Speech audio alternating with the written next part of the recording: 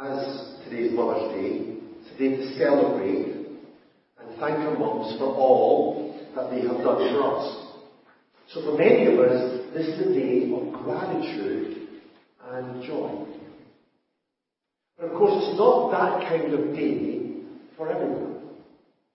This can be a really tough day for some. As some of us had really difficult relationships with our mums. Some were neglected. Some were really hurt by them. And for others this day is a painful reminder of the grief that they carry. Of a mum who is no longer with them. Of a child who was taken too soon. Or of an unrealized dream. And the sense of loss that this produces. But whether our family life has brought lots of gratitude and joy into our hearts, or it has brought pain and suffering, the good news is that the gospel is for all of us. This is powerfully demonstrated in one of the key families in the Old Testament. This family knew the pain of childlessness, of favoritism, of rivalry, of bitterness and loss. But despite all of this, this family demonstrated incredible faith. Faith in a God who is faithful to his promises. And it's this family that the writer of Hebrews wrote about in chapter 11 of his letter, in that hall of faith that we started a couple of weeks ago, and we're going to continue today. So we're going to read about this family with a better faith. And Christopher's going to read to us Hebrews chapter 11, verse 8 through to 22.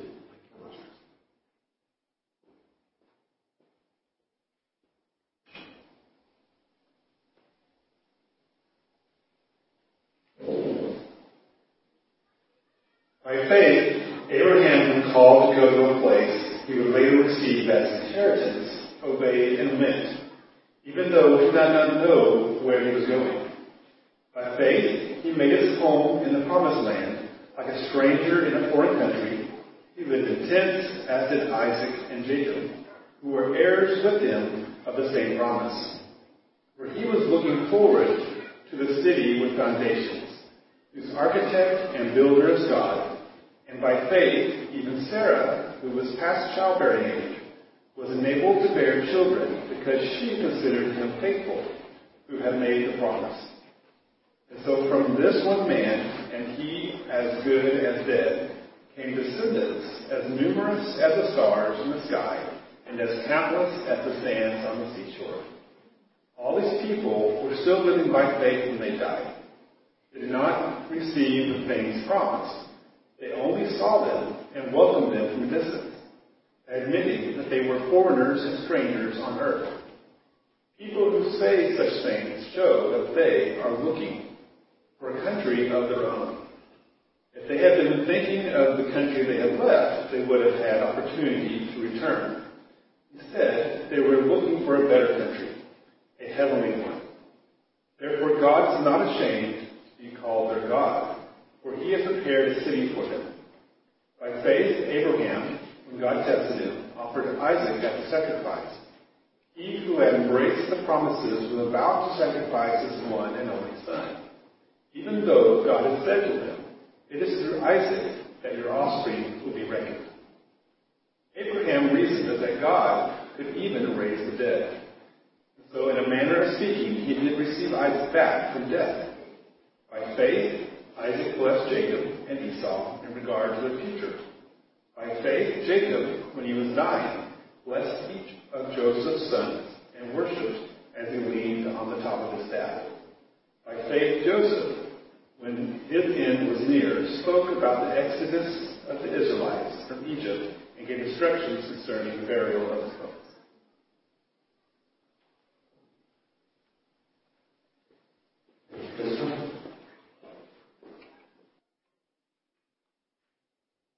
So this chapter starts with the writer's definition of faith. If you remember, we looked at that the last time. Faith is being sure of what we hope for and certain of of what we do not see.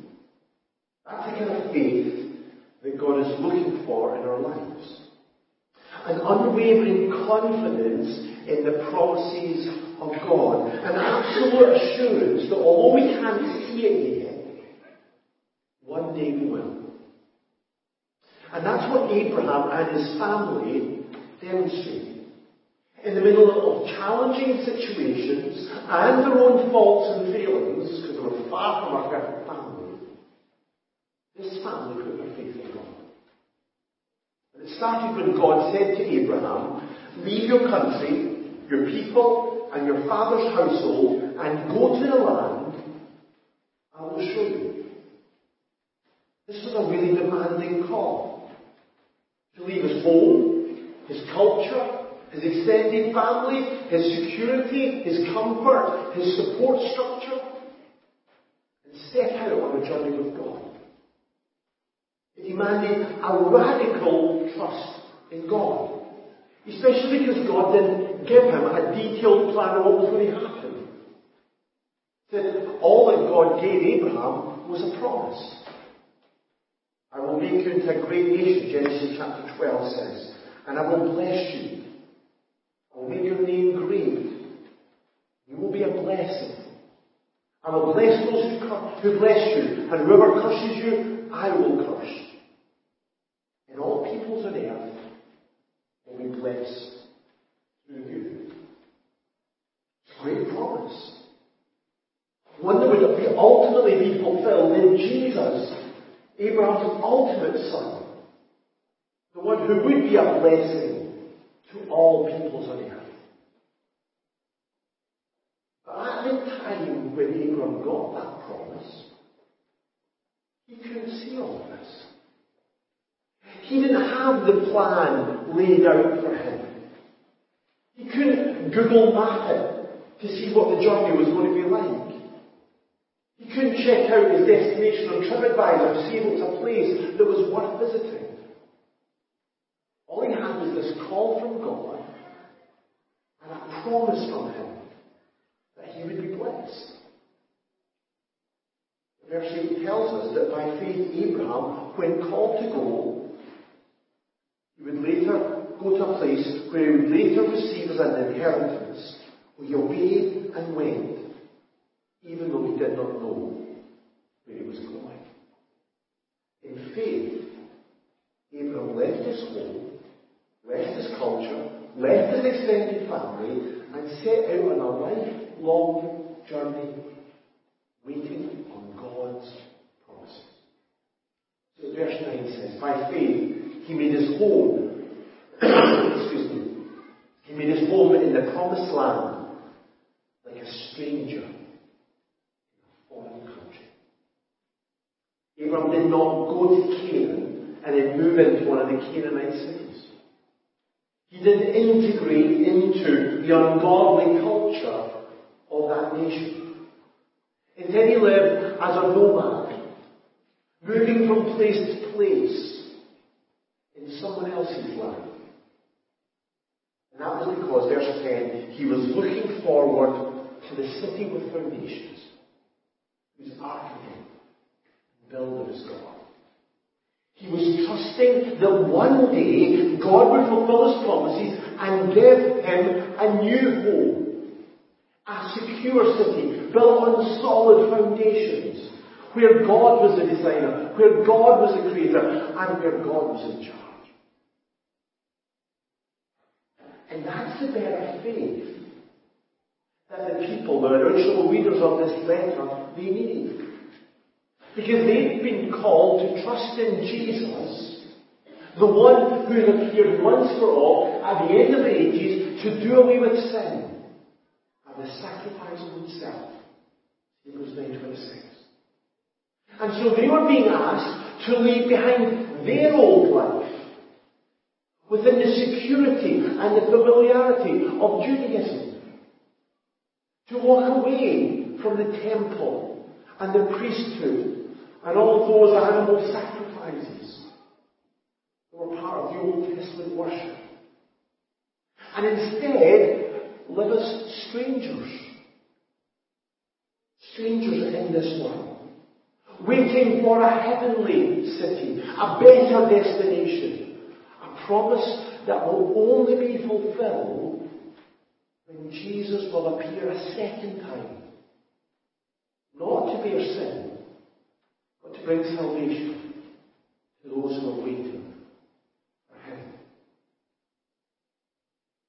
So that's the better faith that the original readers of this letter needed. But it's the better faith that we need too. Whatever our situation, Jesus calls us to leave everything behind. Follow Him. That's what Jesus said, Luke chapter 9, verse 23. If anyone would come after me, he must deny himself and take up his cross and follow me. His call is to leave behind every other source of security, of salvation, and instead put our trust in Jesus alone. To step out on this journey, trusting in His finished work on the cross, in His good plan, and in His good purpose. Not because we can see exactly where we're going. Not because we know all the twists and turns of life. But because we take Jesus and His word. And we believe His promise that whoever wants to save his life will lose it. But whoever loses his life for me, Jesus said, he will save it. Abram went where God told him to go, even though he couldn't see where he was going. But Abram also trusted in God's promise, even though it seemed impossible. God had told Abram that he would become this great nation. But the problem was that he and Sarah were childless.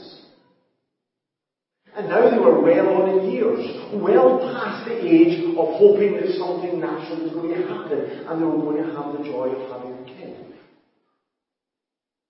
And Abram, he didn't give up on his faith in God. The Lord said to him in Genesis chapter 15, look up at the heavens and count the stars, if you can count them. So shall your offspring be. That sounded quite unlikely, didn't it? Maybe even ridiculous. Or you might even say impossible.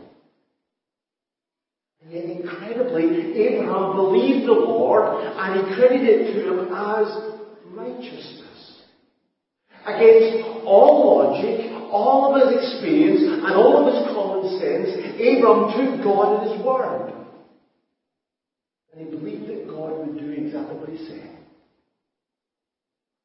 He would do the impossible. Now, if you know the story in Genesis, then you'll know that Abraham's faith was far from perfect. He struggled to hold on to that faith. And he made some huge mistakes along the way. But his faith was genuine. And God works the power. So not only was Abraham declared righteous in God's sight, not only was he saved by his faith, even though he was past age, and Sarah herself was barren, was enabled to become a father. By faith he became the father of Isaac. Verse 11. You know, that was just the start. Over the centuries, Abraham's family would continue to grow. It would grow and it would grow and it would become a huge nation. It would grow even more than that. Because this family would grow even further. As everyone who believes in Jesus is a child of Abraham. And so from one man, he as good as dead, came descendants as numerous as the stars in the sky and as countless as the sand on the seashore. God did the impossible in Abraham's life. And he brought fruitfulness from barrenness. He brought joy from disappointment. He brought life from death. But why did Abraham believe this? Why did Abraham believe that God could do this? Even when it seemed just so impossible.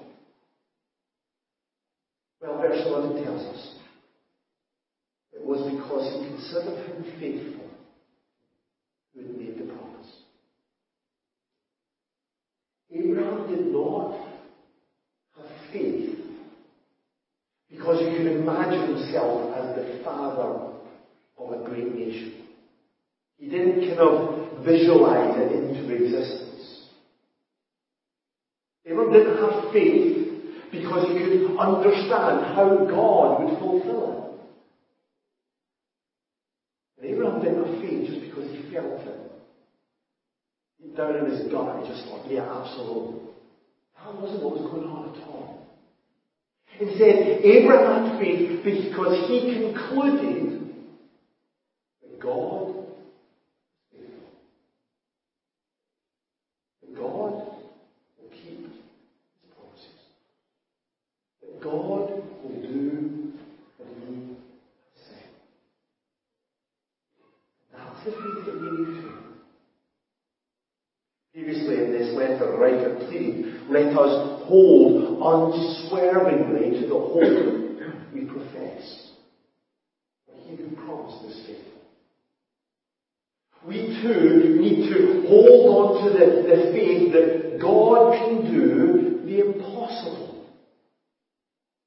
That God can rescue sinners like you and me and declare us righteous in God's sight. That God can transform our hearts and our minds and make us more and more like Jesus. That God can work through us, through our weaknesses and limitations, and demonstrate His power.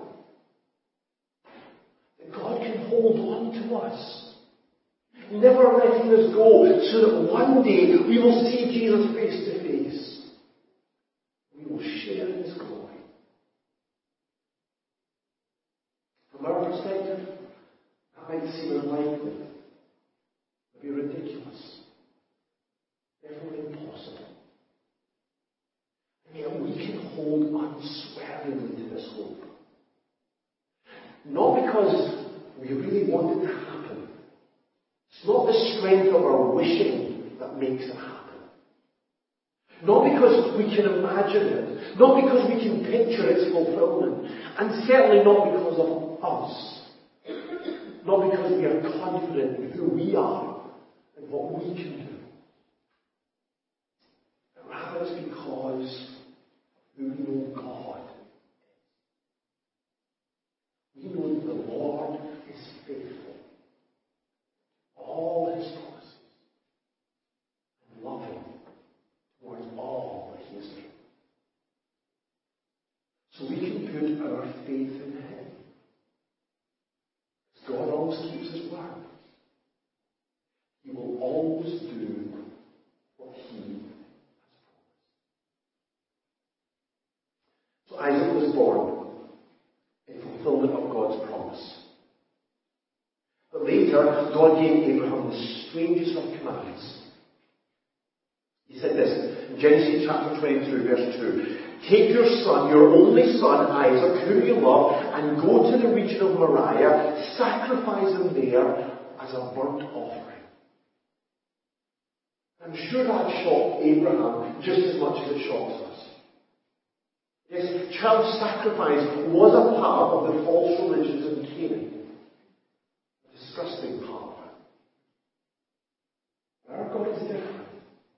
He's a God of love and holiness.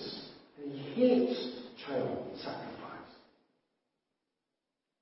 But more than that, God had said to Abraham, it is through Isaac, your offspring, that your offspring will be reckoned. So it made no sense to kill Isaac.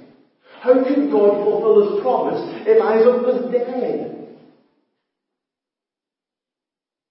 God often calls us to do things that go against our logic, or our ideas of what should happen. Isaiah 55 says, my thoughts are not your thoughts, neither are your ways my ways, declares the Lord. God calls people to glorify Him through their suffering, not necessarily through their healing. As we were thinking about last week with Tony, He displays His power in our weakness rather than choosing to do it through our strength. But this better faith means that we obey God even when it makes no sense. That's what Abraham did. But by faith, when God tested him, offered Isaac as a sacrifice. Verse 17. In faith and obedience, Abraham took Isaac up Mount Moriah.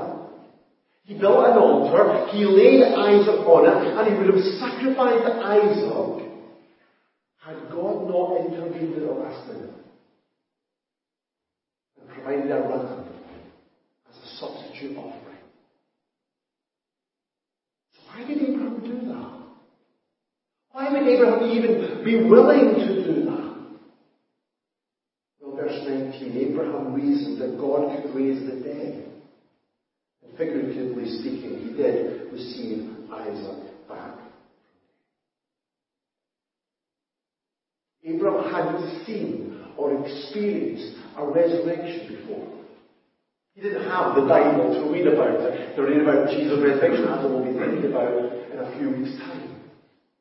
But based on what he knew about God, he believed that God was so powerful, so incredible, that he could do more than he'd ever seen, or experienced, or could understand.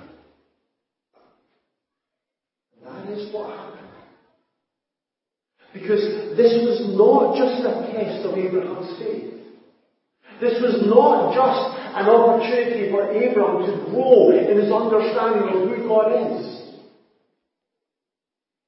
This incident was ultimately pointing forward, centuries forward, to another father who would sacrifice his son, his only son, whom he loved, on that very same mountain.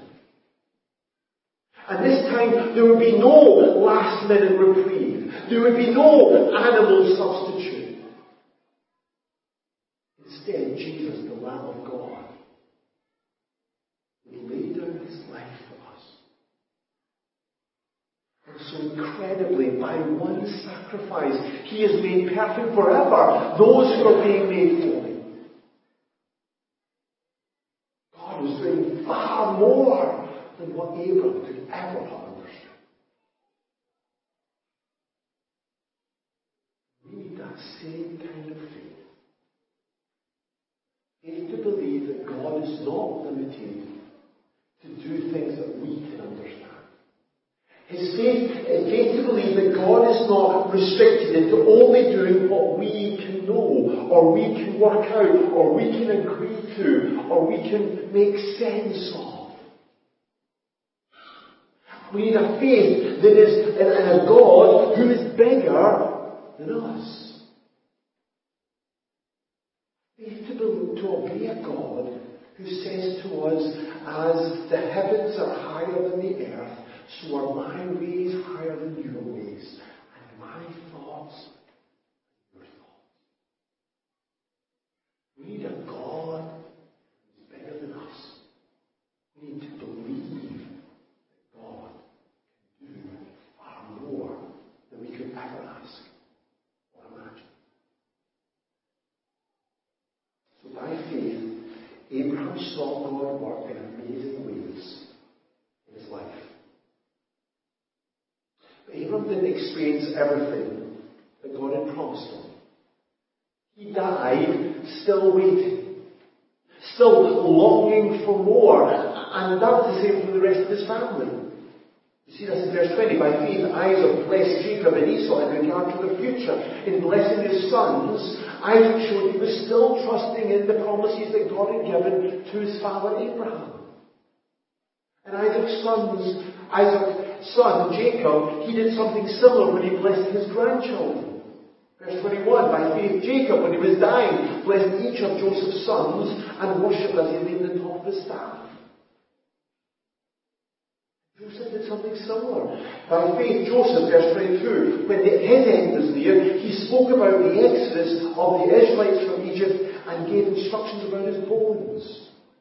He believed that God would give the land of Canaan to his family, and so he said to them, don't bury me in the ground, but store my bones so that when you go to Canaan, you can take my bones with you and bury them in the promised land.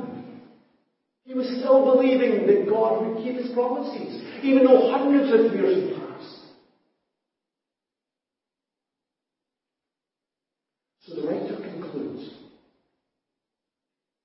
all these people were still living by faith when he died. They did not receive the things promised. They only saw them and welcomed them from a distance, and they admitted that they were aliens and strangers in the earth. Like Abraham, they lived as nomads, trusting that one day God would fulfill his promises, and one day God would give them the home that he had prepared for them. They believed this home was worth waiting for. Verse 16, they were longing for a better country.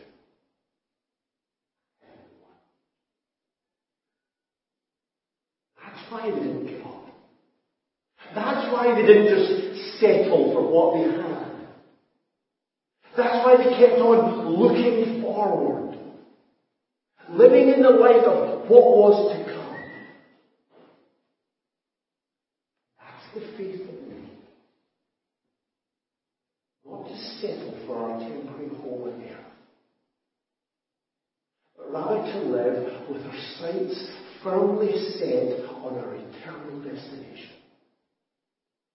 On the reality, as the writer said in chapter 10, that he who is coming will come, not delay. Believe in that because we believe in God's perfect timing. We believe that one day Jesus will come back again and take us to be with him forever. And that is better by far. That is worth waiting for. Abraham and his family, they were far from perfect. In many ways, as a family, they were incredibly dysfunctional. And despite this, they demonstrated incredible faith in God. And as a result, he was not ashamed to be their God. This is the better faith that will help us, enable us to persevere in our life. To refuse to turn back to what this world offers. To keep on moving forward. To follow Jesus, even when we cannot see where he is leading us. To trust in Jesus, even when it seems impossible. To obey Jesus, even when it makes no sense. To wait on Jesus, even when he delays. Because we can know that God keeps his promises. That God is faithful to his people. That his ways